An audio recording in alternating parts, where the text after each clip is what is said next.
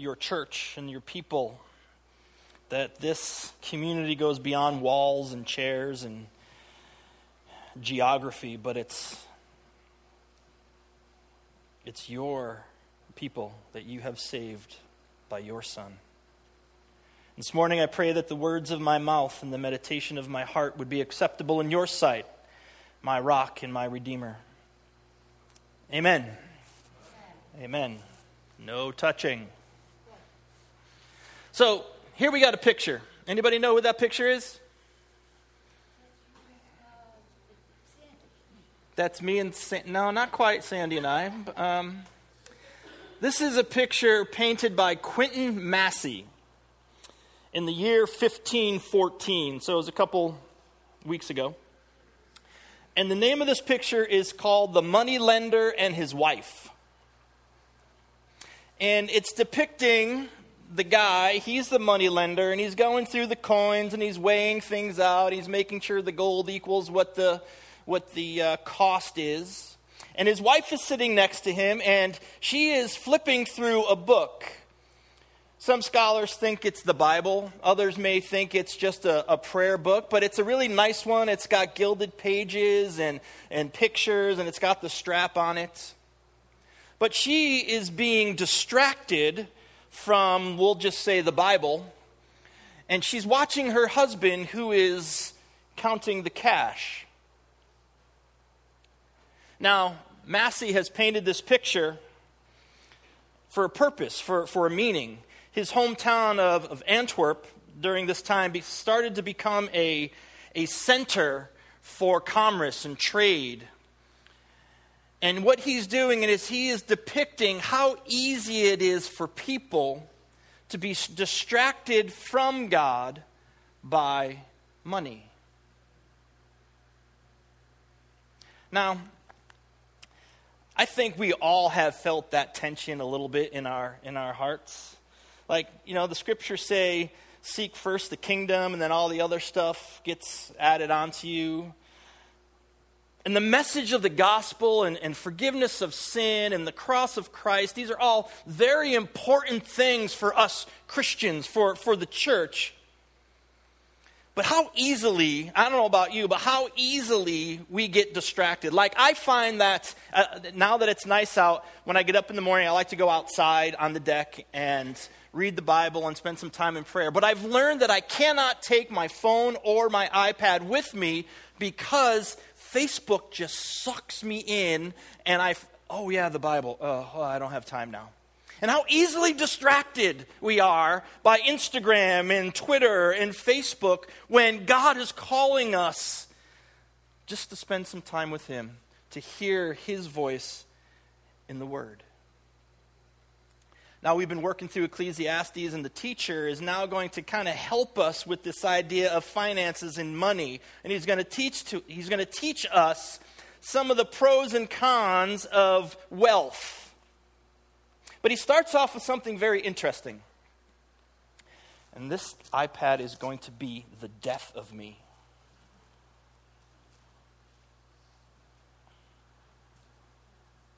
Come on. Sue, would you go forward one? So Ecclesiastes 5, verse 8, this is what the teacher says. If you see the poor oppressed in a district, and justice and rights denied, do not be surprised at such things. For one official is eyed by a higher one, and over them both are others higher still. So now he's pointing out something in his teaching about money that I think we all can kind of get our heads around. There is injustice and oppression that takes place in our world. You can't miss it. It just happens to be everywhere. We see it in all governments, in all countries, even our democracy. There's oppression. There's injustice. Companies, they look for profit instead of caring for people. And then the people at the bottom of the socioeconomic ladder, they seem to have it the worst, though. And the author or the teacher is telling us, don't be so surprised by that. And he's not excusing it in any way. He's just kind of pointing out, this is the human condition. This is what the world is like through sin. He's calling out what is taking place in the world. Now, as I kind of get a hold of these verses, I'm beginning to think to myself, well, how does this add to anything that he's going to be talking about for the rest of the verses? Like, why is he thinking, why is this thought process that we shouldn't be surprised at injustice or oppression? He describes like a hierarchy of governments. Like there's an official is eyed by another one who's eyed by another one. And I'm not really sure of the connection that he's trying to make with oppression. Maybe bureaucracy leads to oppression. Yeah, I can get that. Or maybe on every level of government, they're always looking to get more from the other level of government. I can understand that. Maybe he's trying to get to the fact that people in authority, sometimes they abuse that authority. I can get a hold of that. But it seems that injustice slides down the ladder all the way to the bottom, to the poor, where they almost, I would think if they had the opportunity, they would oppress others, but there's really not many people left there. And so they take it out upon themselves. Now, if you really want to get geeky about this stuff, and you really want to geek out a little bit, to translate this verse, you have to go to the word eyed. For one official is eyed, or in some versions, watched.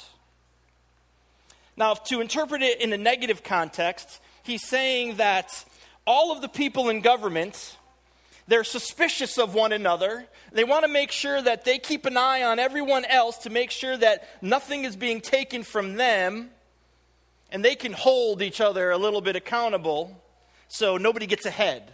Or if you take it in the flip side, in the positive context, it could be interpreted, eyed, or watched as people in power got each other's backs. And so it's always kind of this us versus them. We have the power. We can't allow them to infiltrate us because they will steal the power from us. Thus, if they take the power, they take the money.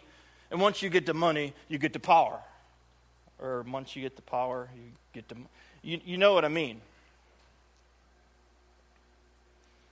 But whatever he's trying to get at, I guess we can kind of get this feel that injustice has many different layers and many different flavors. And many times, money is at the root. The love of money is at the root of power. Martin Luther said that government crushes the man, extinguishes him, and utterly destroys him. Have a nice day. So maybe verse 9 will give us a little help trying to figure this out. Next slide, Sue. So if you see the poor oppressed in a district and justice and rights denied, do not be surprised at such things. For one official is eyed by a higher one, and over them both are others higher still. The increase from the land is taken by all. The king himself profits from the fields. Okay, so maybe this verse isn't going to clarify things all that much. And again, the really smart people, the scholars, they have a little trouble with this verse because they really don't know what Solomon is trying to say. There's those that interpret it in the negative that tell us that, well, this is about people wanting, grabbing, getting more, and the king takes part in it, and he's just as bad as everyone else. And then if you look at it at the positive, what some say this is trying to propose is, in order to have a godly government, you need a godly king. But I would say that both of these scenarios play themselves out in our culture. You see some governments do well, some not so much. Now, I'm going to say this about that we know that corruption can happen everywhere, at every point, at every place. Even the most righteous, democratic governments, they believe people are evil and sinners. That's why we have checks and balances in government, so that people in power are held accountable. I mean, at least in theory anyway. That's why we have laws, because we know that if we were given free reign, we have a term for that, right? It's called anarchy. And so governments just take the truth that, well, people are just going to be bad. But here's the thing. There will never be a single government on this earth that is going to fix the human condition. Because the human condition is the darkness of the human heart. And you cannot legislate that. You cannot govern that. In fact, here's what the church looks to as a better administration. One that's not defined by the donkey or the elephant. One that's defined by this. Next slide, Sue. For us, a child is born. To us, a son is given. And the government will be on his shoulders. And he will be called Wonderful Counselor, Mighty God, Everlasting Father, Prince of Peace. Of the greatness of his government and peace there will be no end. He will reign on David's throne and over his kingdom, establishing and upholding it with justice and righteousness from that time on and forever. The zeal of the Lord Almighty will accomplish this. This is our hope. This is our foundation. Not in the world, not in governments, not in political parties. Now, I'm not saying that you shouldn't go out and vote. Please just vote your conscience, whether you're Democrat, Republican. I'm an equal opportunity offender. I really don't care. But this is our hope. This is where we put our feet and say, no. One day, Jesus is coming back. So the teacher, he's kind of talking about this whole oppression and people want more and people are suspicious of each other because they don't want to lose power and they don't want to lose money. So he's kind of talking in these broad strokes. But now he's going to get to the nitty-gritty and he's actually going to give us some things that we can kind of grab a hold of. So verse 10, he says this, whoever loves money never has enough. Whoever loves wealth is never satisfied with their income. This too is meaningless. So first he's talking about the poor and the oppressed. Don't be so surprised. And then he gets to whoever loves money never has enough. If you live for the almighty dollar, you will never have enough almighty dollars. If all you want is cash in your life, you will never have enough. It's that quote that was asked, or the interviewer asked John D. Rockefeller, hey, Johnny D., how much money is enough? In his famous or infamous answer, just a little bit more. Just a little bit more. There was a book that was written by Jessie O'Neill. It's called The Golden Ghetto, The Psychology of Affluence. And in her book, she writes, and she kind of coined the term affluenza, which is this unhealthy sickness or desire for money. It's an unhealthy relationship. And I was thinking about that, like, I would think it takes some money to have or suffer from affluenza. But I'm thinking, no, I think as Americans, we probably all suffer from a minor case of it. Even when we're thankful, even when we try to live content, we tend to dream about things that we don't have or can't have. This year, I'm very disappointed to tell you, that the Lions Club at the Wolcott Fair isn't raffling a Harley Davidson off, and so my dreams have now been shattered. And they have this 3-wheel ugly thing. I guess it's the new math. But I digress. And when we realize that we can't have anything that you want, you kind of get this little discontentment. When those motorcycles rip up and down your street every day and they mock you, there's a little bit of discontentment that grows in the hearts. Or maybe you suffer from a little guilt because, you really can't have that thing where you can't afford it, but you buy it anyway, and now you're just a little bit deeper in debt. See, I would say the desire for things, if I want to be honest, and I know this is church and we don't like that, but if I'm going to be honest, the desire for stuff never really goes away. It's always this struggle that we have. And sometimes we do better, and sometimes maybe not so good. But the teacher is telling us that if you live for money, if that's your focus in life, life becomes meaningless. There's no purpose left. And he's going to give us a list of reasons why. Next verse, Sue. Verse 11. As goods increase, so do those who consume them. And what benefit are they to the owners except to feast their eyes on them? And what he's talking about here is the more stuff you have, the more people want to take your stuff. If you've ever read the story of people who win the lottery, and many of them say that they never really realized how many family members they now have because they all want a little piece of the pie. And if the more money that you get, there's a very good opportunity that you may be paying Uncle Sam a little bit more. At least that's the way it should work anyway. And then you have you have your kids who want the inheritance, and so they don't want you to spend the money and enjoy it because then you're spending their inheritance. And so the teacher's telling us, listen, the more you got, the more hands are going to be in your pie, and they want some of it. And if they succeed in getting it, then what good is it to you? You just kind of look on and watch them consume it. And then he continues on, Sue, I forgive you. Next slide. The sleep of a laborer is sweet, whether they eat little or much. But as for the rich, their abundance permits them no sleep.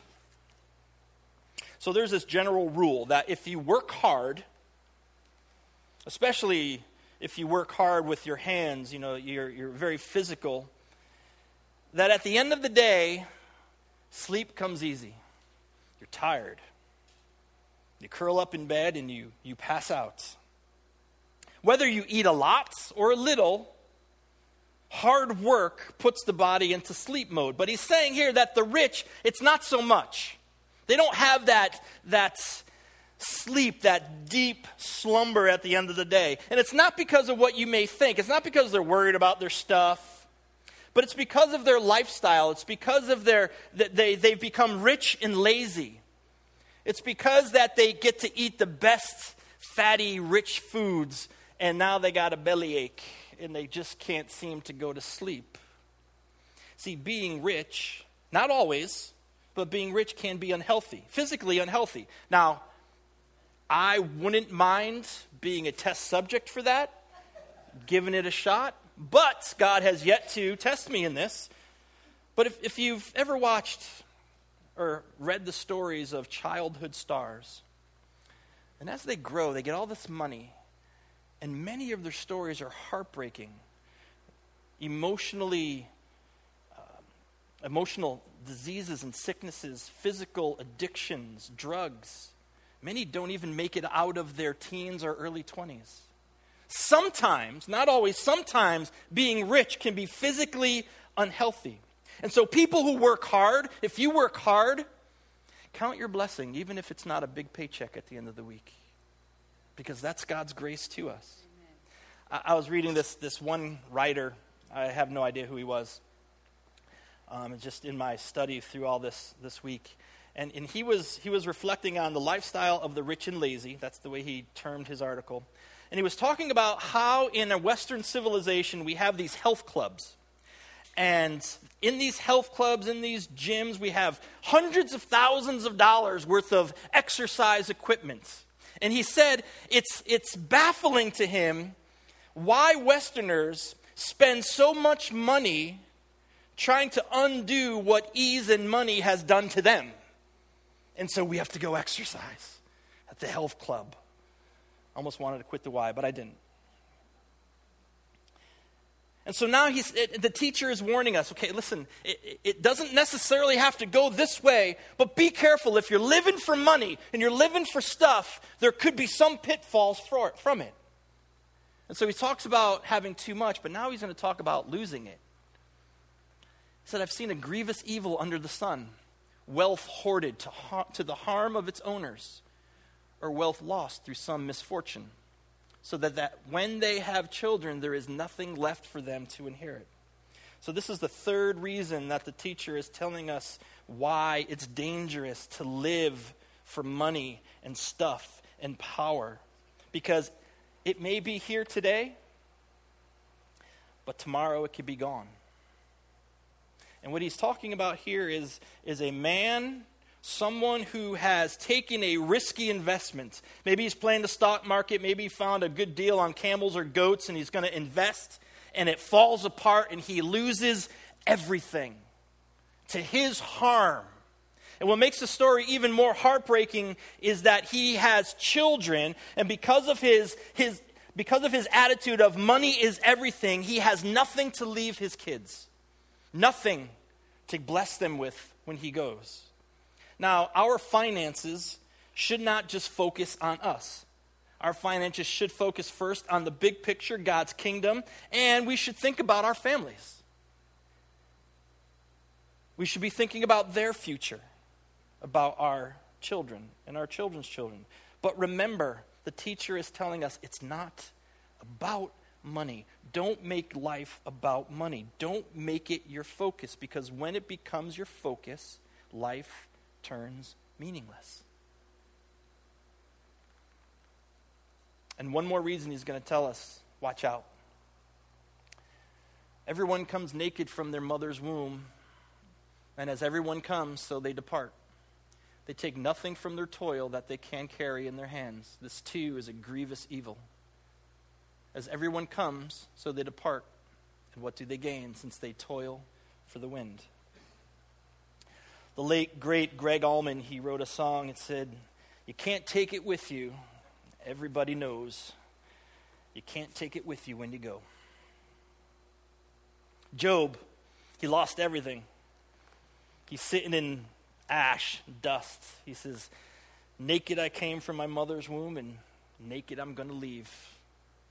The Lord has given, and the Lord has taken away. Blessed be the name of the Lord." Paul writes to Timothy, chapter 6. He says, "Tim, we brought nothing into this world, and we can't take a thing from it." So here's the painful truth. Everything that we have labored for, everything that we have amassed, everything that we have saved, everything that we have built, one day we will give away to someone else. It's the story of our mortality. I read this quote from a golfer. I've never heard from him, so maybe it was a long time ago. But he was asked, he made it big, he was doing great, he had all the sponsorships and things going on. And somebody asked him, some interviewer, he said, "What are you afraid of? Like, are you afraid of anything?" And he said, "Yeah." He says, "I have enough money now to do anything I want, so dying wouldn't be good." You can't take it with you when you go. No one will ever change that truth, no matter how hard we try. And what the teacher is telling us, there is nothing to gain in chasing after money. There is nothing to gain in chasing after stuff. It takes practice.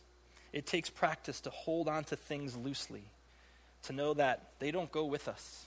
It takes a certain mindfulness to look at life's blessings and be grateful with the things that we have.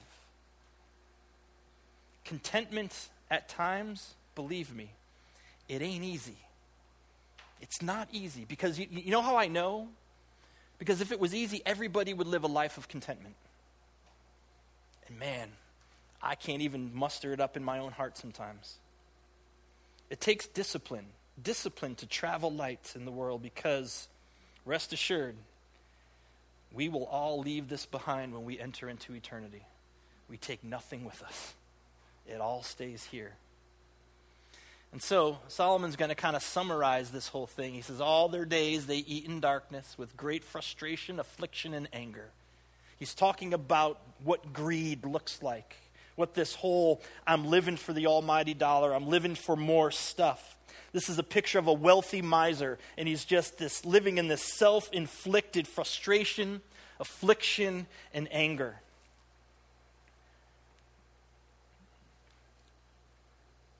The unhealthy desire for more and more and more. A heart that is never satisfied is a breeding ground for anger, corruption, greed, the abuse of power.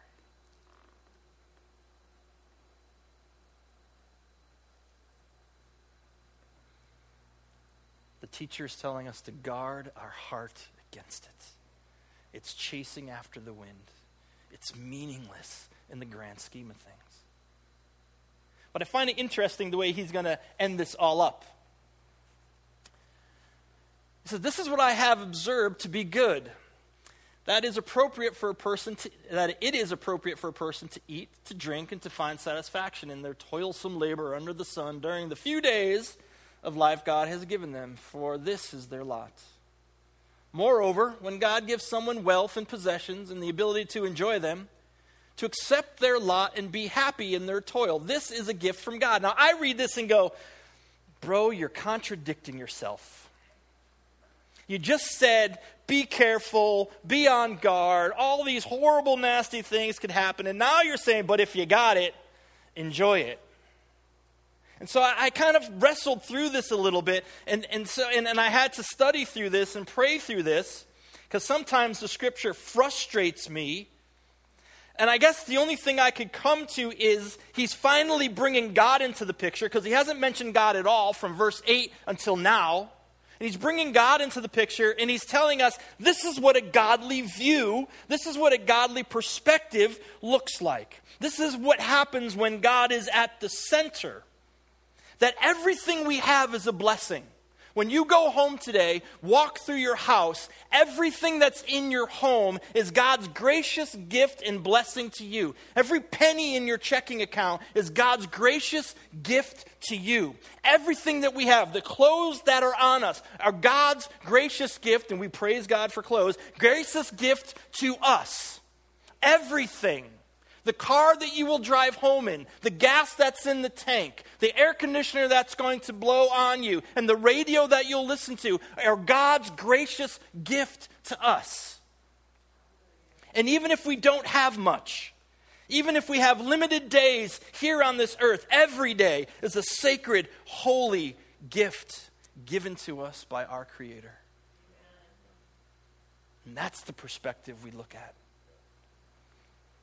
Verse 19, moreover, when God gives someone wealth and possessions and the ability to enjoy them, to accept their lot and be happy in their toil, because this is a gift from God. If you begin to enjoy what God has given you, even your enjoyment is God's gift to you. Our enjoyment comes from the Lord. Amen.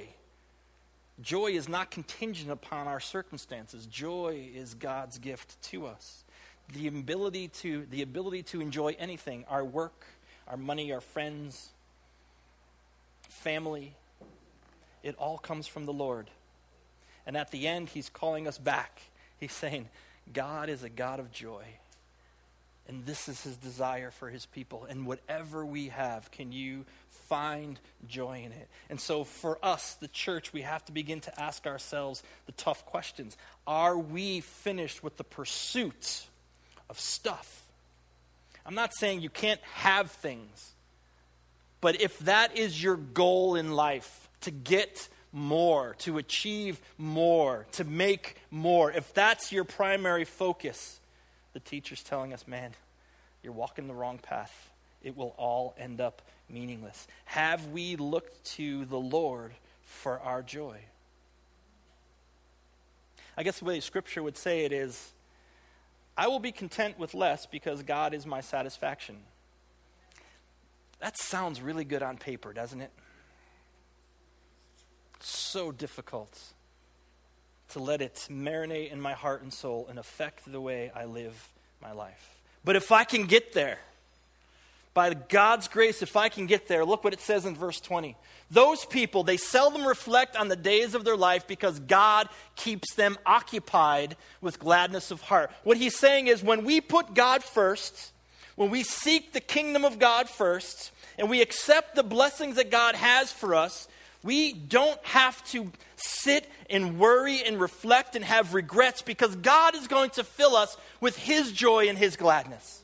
We don't have to think about all of the crap that lays behind, but we can look to the future because God is filling us with good things, gladness, and joy. Thank you. Thank you.